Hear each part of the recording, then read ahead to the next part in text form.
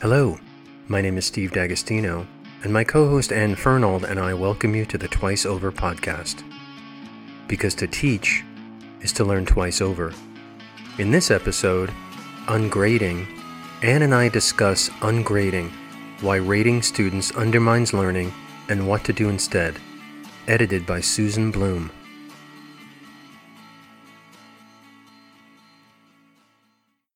I'm obsessed with the problem of grades.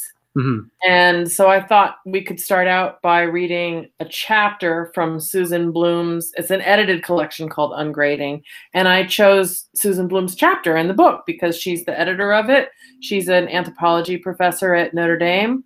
And she shares my frustration with or skepticism about the merits of grading. And so I thought it'd be fun for us to read this chapter together and talk about it. So like on a scale of 1 to 10, what would you give this chapter? Can you say a little bit more about how you understand the term ungrading? I think it's an attempt to interrogate what it is we're doing when we have an arbitrary measure that we hold students up against. I guess a little anecdote, right? When I was teaching high school, I was really struggling with this idea of grades. I was teaching writing, and when students are writing memoir and personal narrative, which was very popular in the early 90s, I came up with this idea of just giving them some form of lovely. So I would write lovely, and sometimes I'd write almost lovely, very nearly lovely. How did they respond to that? Oh my God, they'd argue with me. Like, why is this an almost lovely? How come it's not lovely? And then even talking about what is lovely, what does that mean? What does lovely mean? Because I chose the word lovely because I guess it's when you read a poem and you don't know, it strikes you just in a visceral way. At least for me, you just say, wow, that was lovely. Like the poem we enjoyed at the inauguration, right? We're not critically evaluating it yet. We're just viscerally responding to it. Oh my God, that was lovely. That's right. Yeah. And so I wanted to use that word because I just found it not an evaluative word, but a kind of response to how I felt about your effort at communicating this experience that you've had. And it was, and this is, I guess now 30 years ago, thinking about with my students what I called the commitment to the process. I entered college as an art major, so it's very similar. I can't grade students on their ability to create representational art. I can evaluate their commitment to their own goals around their ability to make art. And I think that's what ungrading is wrestling with. I want to push back a little bit and say, well, you could, right? I mean, you could say to people, here's how Rembrandt drew the human hand. The human hand is notoriously difficult to draw. Rembrandt was particularly good at it. How close can you get? I'm going to develop a rubric. But why are we spending our time making these rubrics, right? I mean, and that's, I think, the question that ungrading does, right? I mean, you can do that, but then what's the value of grading someone's drawing that way? So I'm going to stay in that art space for a second. It's interesting that you chose the hand because I was doing this woodcut of a hand, which I found extremely difficult. And the preparatory sketches, and I wrestled with them. And it had nothing to do really with the instructor. I had this idea of what that hand should look like. And I was trying to kind of recreate that idea using the available tools. The instructor's role, as far as I can remember, is to encourage me and help me understand the application of technique. Right. Encouragement, you mean encouragement in a really rich sense of the word, right? It's not just like, go, Steve, you can do it. It's more than that. It's so this is where I think Bloom's conversation around portfolio is really interesting. Okay. What a portfolio gives a student is a record of her development over time. When you get discouraged, look at earlier attempts, Right. and you could track that development. One of the things that I've learned from Kathy Davidson's interrogation of grading and the problems with grading, and this is something that Blum talks about too, is having a conversation with students very early on in the semester about what their goals are for the course. Kind of where are you starting and what do you hope to get out of it? And that was a missing piece in my understanding of the portfolio, because so much of the portfolio work for me, I resisted it because it felt like it was layering a ton of labor onto the very end of the semester when I'm most tired.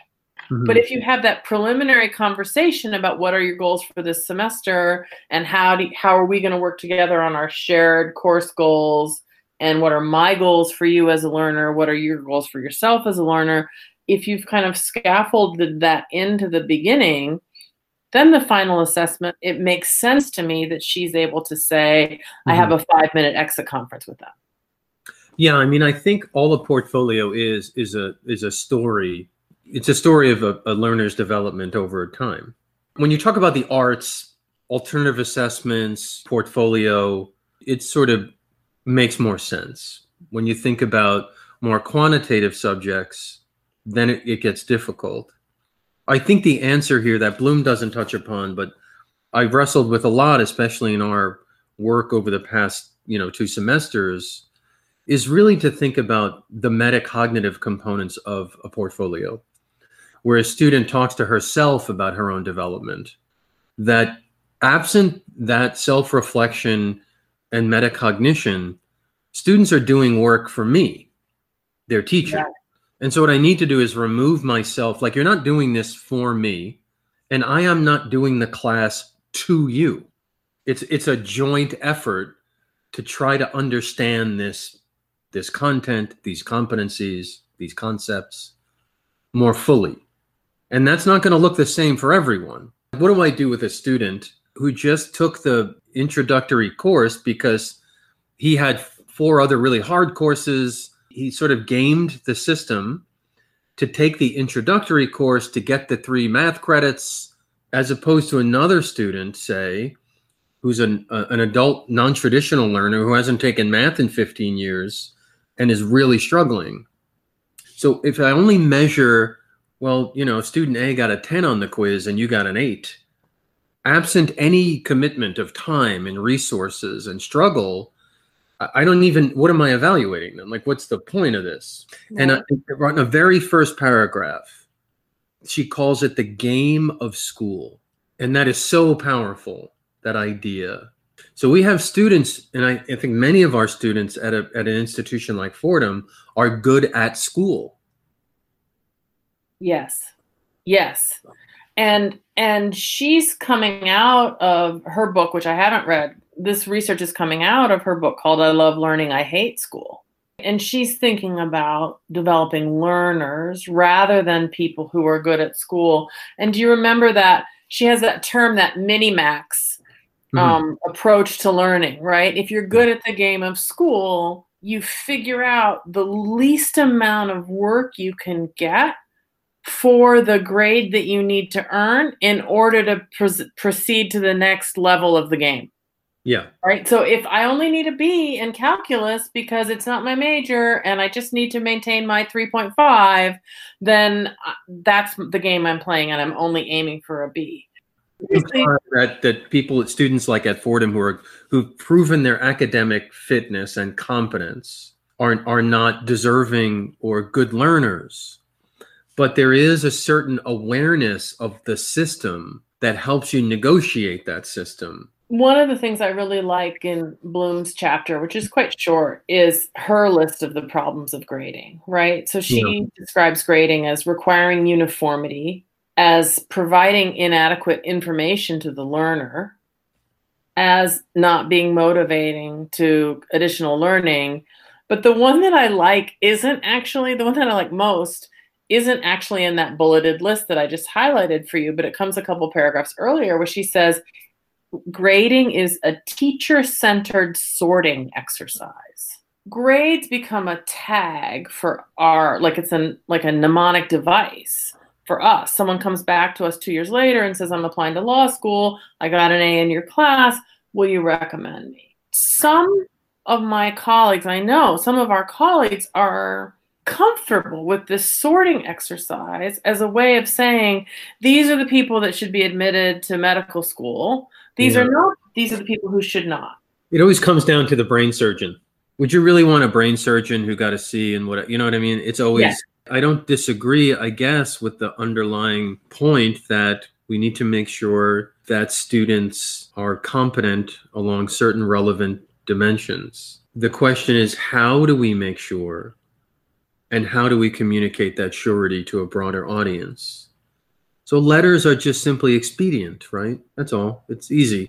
You know, if you really thought about the urgency or the importance of brain surgery, then one piece of paper with a list of letters on it doesn't seem adequate to the task, really. They're all different kinds of physicians. They're all different kinds of attorneys. They're all different kinds of teachers. A narrative assessment is really what's more valuable. Well, I mean, we have a tendency to, I mean, this is a tautology, right? But we measure things that are measurable. Right. We avoid measuring things that are harder to measure. Because we're evaluating things that are easier to evaluate, we're privileging those qualities, which I'm not saying they're not unimportant qualities. Self-regulation skills, stick-to-itiveness, you know, motivation, cognitive and non-cognitive skills certainly combine to make someone an effective student. But there may be a whole suite of other skills that we're not measuring because they're so difficult to get our hands around. One of the things I really love about this book is that most of the teachers who've written chapters here, and I haven't read the whole book, but I've read a good bit of it. It's a mix of K through 12 instructors and higher ed teachers. And many, if not most of them, have to assign a grade at some point in, you know, so they ultimately do have to give the B+. Alfie Kohn in the preface, you know, he's a great old radical teacher, and he's like, you should protest, you know, why don't you go to your dean and say we're getting rid of grades altogether? But most of these people are operating within a system that's unlikely to change imminently, right? And there will be a grade ultimately. Yeah, I remember way back, it's got to be 10 years ago, Mike Roberts. I gave this talk where at the beginning of the semester, I said, you know, class participation is really important. This is an evening class. We're here for 3 hours. I really need you guys to, you know, participate in the discussion. And, you know, when I'm sitting down to give your final grade, if I don't know your name, that could be an indication you really haven't participated. And Mike Roberts punctured that whole thing by the entire semester spoke in the third person. Mike Roberts thinks that, and I'm like, you know, Mike Roberts is right. That's a ridiculous rule. If you don't talk to me publicly, you're not engaged in the class. You don't care what. And we do this all the time to our students. We guess why they're not talking, why they don't look engaged, what their facial expressions mean. And we have no way of knowing. We're just guessing. Paper is riddled with errors in standard written English, right? Until you know the student, you don't know, are those incautious errors? Are those a lack of knowing the standards of a college paper? Is that because they don't care about your class? You know, so people often take it personally. You know, you didn't take my class seriously enough. Well, is that the problem? That may not. Those guesses are hugely important that we make. And I think part of what Susan Blum is getting at is that we shouldn't be guessing. We should know. We should have open conversations around a meta conversation about the class. Like, what are we doing together? What does it mean? What is your experience of it? Are we co-creating something? As a poor math student, I experienced math class as a math club. It was just this conversation and this group that I wasn't really part of. I was watching these people do and really seem to enjoy math. And I just couldn't access that cognitive activity, that level of enjoyment, that sense of being part of something. It happens very quickly, in my experience as a learner, who is part of that group and who isn't. I want to be clear. I'm not disparaging disciplines of mathematics or sociology or philosophy. It's just thinking about first of all, what do grades do, not just to students, right? The effects on their prospects, their self-efficacy beliefs, but what does it do to us as teachers? Do grades have a distorting effect on our project of getting people excited about the thing we're teaching them? That's so important. I had a mentor when I was starting teaching, and I was teaching first year writing, and he was a poet, really, really creative guy. Did he know it? But his speech showed it. He told me that if I had more than, I was teaching small classes, so 15 students in freshman writing. If I had more than 3 students with the same letter grade, my grading system was insufficiently refined. And so his rule of thumb was you could have 3 and only 3 A's, regardless of, the random sort of people, and 3 and only 3 A minuses, 3 and only 3 B pluses, right? So it had to sort out that way. And if you ended up with more than 3 in any single category, you needed to dig back in. And I took that as gospel. And then I would get to the papers and I would think, well, this doesn't make sense. I can't refine it better. And I thought, well, I must not be smart enough. I must not really understand how to do this thing called grading. If all my students do really well, is that an indictment of a lack of academic rigor or an indication that we built an effective community of inquiry over the course of these 5 months? What does that signal to whoever's going to look at the grades for the class that I taught? Do they come away with, wow, there's like a lot of A's and A minuses in this class. D'Agostino did a really good job this semester. Or this clearly is not rigorous enough. I want to ask you what you think about the solutions that Blum proposes. So she says decenter the grade. So she defers giving anyone a letter for a really long time. My experience of that at Fordham has not been positive, right? I mean, I've found working with traditional age undergraduates who are grade motivated saying, oh, don't worry about the grade, it comes later. Yeah, you can't really do that to them. They have a low tolerance for ambiguity, and you're asking them to trust you when they don't know you.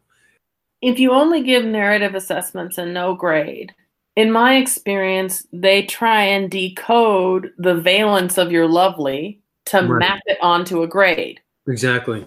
Oh, yeah. Almost lovely. So is that like a B plus, almost lovely, or is it a B? One of the things that really disappointed me in Blum's chapter was the kind of lack of engagement with or a discussion about how grading relates to questions of diversity, equity, inclusion, how it might relate to, because one of the problems with grades and one of the reasons why I've been interrogating my own grading practices so intensively the past few years is trying to ensure that I'm not reinstantiating racial or gender-based biases or any kind of biases, class-based biases in the way I assess students. Yeah. I don't want to do that. I want to take people seriously as learners for themselves and minimize my biases insofar as it's possible. And one of the things that interests me most about these moves to interrogate grading is how they can be mobilized for equity. Yeah. I think there's a lot there, but what immediately struck me is this idea that we, in K-12 again, we call teaching from no prior knowledge. Mm-hmm. And part of what that means is making sure that every one of the students understands what the task is. Because if you say write a paper of 3 pages, what's a paper? What is that? You don't know what a paper is? You don't belong, right? So something just as simple as our assumptions. And the other thing really is, one of the other things, is generalized agreement among the community about what's a good job. Yes. What does that look like? So anchor papers, right? Exemplars, those are really important. And I think also it's not holding the students accountable for competencies I haven't explicitly taught them. A good example is concluding the semester with a presentation. Suddenly I'm in a presentation. It's like the final project, you need to make a cake. Right. Have you built the competencies in these students throughout the semester that culminates in this thing we're calling a presentation? Then if you have, then that's great. Right. That's right. What kind of opportunities are we giving to students to demonstrate their learning? Because that's all an assessment is. It's a way for students to demonstrate that they've learned. And so we've chosen a really narrow number of tools to be able to do that. And I think part of what Susan Blum is getting at, what she's getting at is, can we broaden the available tools, the modes of expression that students are allowed to use to demonstrate what they've learned? What am I, the teacher, doing when I'm evaluating your piece of writing? Well, I want you guys to evaluate this piece of writing so you'll understand what that process is. The idea really is not, there's not going to be someone evaluating your piece of writing forever. The goal is for you to get to the point where you don't need me to evaluate that writing anymore. You can do it on your own. And so are we building that capacity over the course of the semester where students are critically engaged with their own work? One of the things that Bloom talks about is having students give themselves a grade, right? Mm-hmm. And if you've had a semester where students have been critically engaged with their own work, evaluating each other, thinking about how they want to demonstrate having mastered a concept, whether that's, in a creative project or through a more traditional paper or through a presentation of some kind. Have you ever experimented with having students grade themselves, and how has that gone? And I'm not sure grading themselves is the right way that I would frame that, but I have had them evaluate their own work. Mm-hmm. So I can give an example. So we use this tool, VoiceThread. Students make audio comments in response to a series of prompts. So they produce, I don't know, between 5 and 7 minutes of audio content, give or take, each week. What I asked them to do then is at some point, probably about 5 or 6 weeks in, I asked them to share a comment that they felt was particularly effective. They talk about why they felt it was effective, not their own comment, someone else's. Mm-hmm. In that discussion, we come up with the 3 qualities of an effective comment. I asked them to then to listen to all their previous comments, and in the light of those 3 qualities, evaluate their commenting thus far in 4 ways. Backward looking. What are you hearing or noticing about your comments when you re-listen to them? Forward looking. In the future, how might you make your comments different? How might they change? Inward looking. What are you doing to produce these comments? What is your process to make a comment? Do you research? Do you speak extemporaneously? Are you emotionally involved? Like, what's happening there? Outward looking. What do your classmates do to make their comments? Do they write a script? Is it bullet points? How might your classmates' process affect your own? So what I'm trying to do is move the object of critique from the content to the student's performance. Again, I'm doing Bloom's misdirection because, like, how would you grade that? Like, what are we grading here? But it's a way of like getting them to think about what is it? What are you producing? What are you making? To get them to see their participation in the class, their effort as a kind of content that they should engage with in much the same way they would engage with my lectures or the course content. So it's democratizing. All voices are worthy of reflection, critique, and analysis. One of the things we talk about in my classes that's parallel to this is citing each other. So right. When you take notes on class discussion, or when you hear something in a voice thread or see something on a discussion board that strikes you as insightful, also make a note of who said it and then say, Steve wrote that in a discussion board post on such and such a day, and, figure out the MLA style for discussion board posts. And that actually elevates peer-to-peer learning into, so then they say, does that count as one of the 3 sources you asked me to? Yes, absolutely. If I ask you, part of what I'm trying to do is to get you in some of my assignments to have multiple voices in conversation on a similar topic.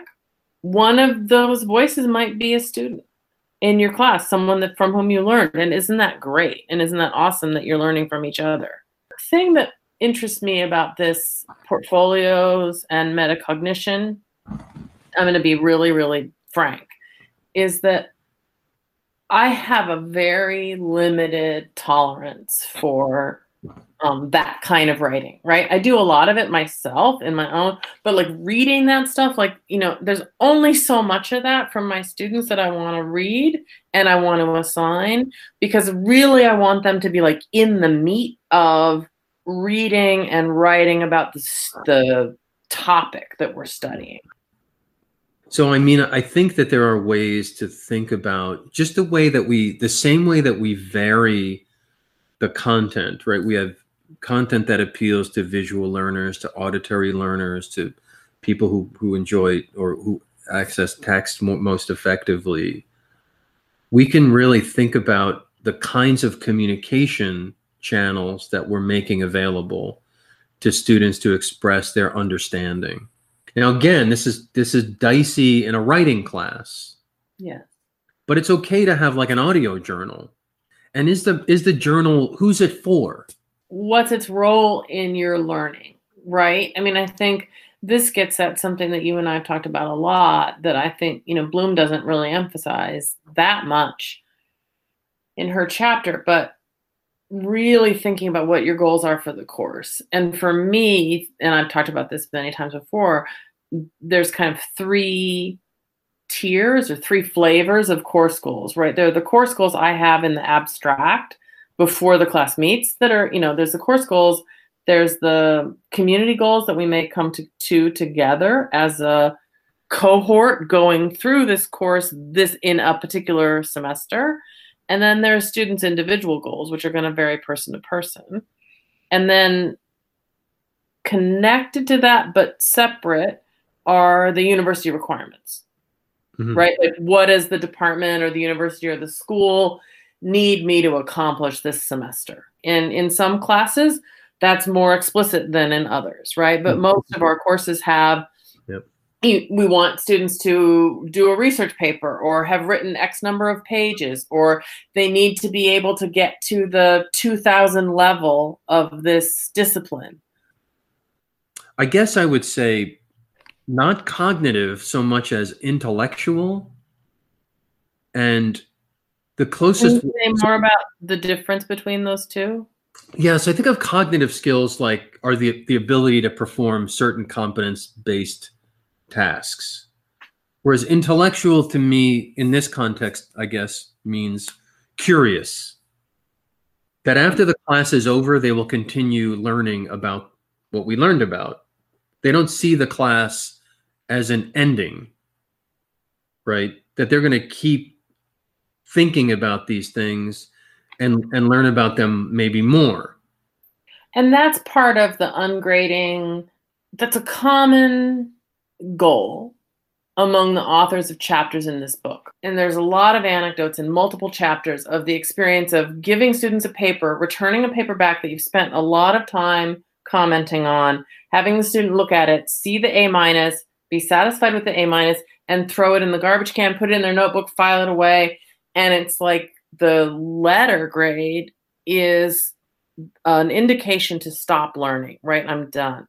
How do we undo that in our students and ignite the kind of curiosity that made us want to be teachers, that makes us want to read, that makes us listen to podcasts and seek out, conversation partners who, ignite our curiosity and foster it, right? And so how do we keep that going in our students? If my first category has to do with like intellectual. Yes. Maybe it's 3 categories. The personal, both how I feel and how the students feel, how they experience the class interpersonally. Mm-hmm. The second is intellectually, their curiosity, interest in what we talked about beyond the life of the course. I think the last thing, I'm making this up as we're talking, but I guess the closest I could come with it to it would be like the moral or the ethical. And this is meaningful to me because we work at a Jesuit institution, right? So that has to do with like how what does this mean? Like how is it significant? How does this affect the world and my place in it? And the skills and competencies that you're acquiring as a learner, what do I do with them? But I'm wrestling with the idea that I think the purpose of every class is to somehow, to quote the former First Lady, be best. That I'm here to help you on this journey or project optimistically, which is why we so love being around the students, right? There's such an optimism that at the end of this semester, I'm going to be better along some dimension. I will have learned or grown in some way. And my role as a teacher is to demonstrate that I'm committed to that project with you. Boiling all of that stuff down that we've been talking about for this hour into a B+, it doesn't cover it. It just doesn't seem enough information. And when I do that, it seems like that, as you say, it drowns out everything else. The comments on the paper, my struggle to present myself as caring and committed to them. Well, how much did I really care if I just screwed you with a B-? Right. You know? Right. A B-, I mean, and that's one of the things that's the reality of our lives, right? Is that a B- could screw somebody because it's just that hair's breadth away from someone losing their scholarship. Yeah. So it's really fraught. And I know the tension here is academic rigor and grade inflation, right? What do we do? How do we, when confronted with those ideas, like how do we respond to that? Like I can't walk in there and say, everybody gets an A. It's a big party. Let's just read this book and talk about it. Where students are starting, their prior experiences of the discipline and of school and of how classes work and function culturally, what's expected of them. If we can address those things, their commitment to the process, what do I do with a student who tried really hard, who really showed development, but didn't reach an appropriate level of mastery, right? Who was engaged and thoughtful and worked really hard and deeply committed and just couldn't, I just don't get, they're not getting there. And every time they raise their hand, internally your fingers are crossed and they just don't quite see it. Right. I mean, one of the ideas I really like and has been really helpful to me is this idea of the threshold concept, right? That there are some difficult to grasp, disciplinary ideas, and students attain those concepts unevenly, right? And it may not happen for you at the appropriate moment in the semester, right? We can't always time your attainment of a threshold concept to fall in time for you to get your B and move on, right? Sometimes you don't get there in the semester. Sometimes you get there so late in the semester that you still end up with, you haven't attained the... So that what I can do on my own and what I can do with help. So at the end of the semester, I should be letting go of the back of the bicycle. If I don't, then something went wrong. What grades do is that they assign responsibility to the student. That's why it went wrong. To the point about learning from no prior knowledge, one of the challenges, if you're an equity-minded instructor, is you are aware of the uneven places at which students arrive in your class and the uneven resources they have throughout the 15 weeks that you're their instructor. Yeah. And so the student who starts off with less facility in the discipline and is working 2 jobs and has a long commute or is caretaking responsibilities at home, but tries and is really committed, what is their path to doing well? What grades tell the students is that doesn't matter. And I think Blum gets at this again. She talks about objectivity. She wrestles with this idea that grades are like objective. In fact, grades are arbitrary. He's a hard grader. Like, what does that mean? If it's objective, then there is no such thing as a hard grader. That's right. I've wrestled with this idea of making the course not about me, but inevitably it's about me. So the question then is, okay, how much is it going to be about me? How do I make it less about me? How do I convey to my students that the readings I've selected for this semester are specific to me without making that sound capricious or arbitrary or random? And we have conversations all the time in my classes about the reason readings are on the syllabus. Unless and until I've given them kind of how I applied my expertise to making the initial choices, our conversations are very different. You know, once I share with them what my criteria were, then we have a much richer conversation about whether it belonged or not in the set of texts we read together. We didn't talk about the appendix, but I hate the appendix. So she has this really interesting, she calls it the coda of her chapter, right? Mm-hmm. And I highlighted a sentence that I liked. So she says, the onus is really on me to explain, to meet them where they are, not to fantasize about students who have dreamt of a liberatory pedagogical experience. And I think that that's true. We have to understand the students who have performed really well under the current grading regime, and not to communicate to them that doesn't mean anything, that's not valuable. I don't think that that's what this ungrading movement, if that's the right word, is trying to do. That's one of the things I think that's really powerful about that, right? Is it's not a fantasy of students who've dreamt of a liberatory pedagogical experience, especially, I think, if we're equity-minded. One of the cruelest things we could do to a first-generation student, a student who comes from an economically disadvantaged background, a student who doesn't have a lot of family college in their history, is to say, okay, now that you're here, we're totally changing the game again.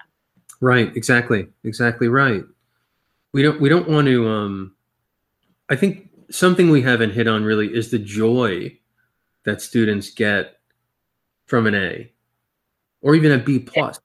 I've seen it in my own children and in students that have reached out to me after the class, how proud of themselves they are.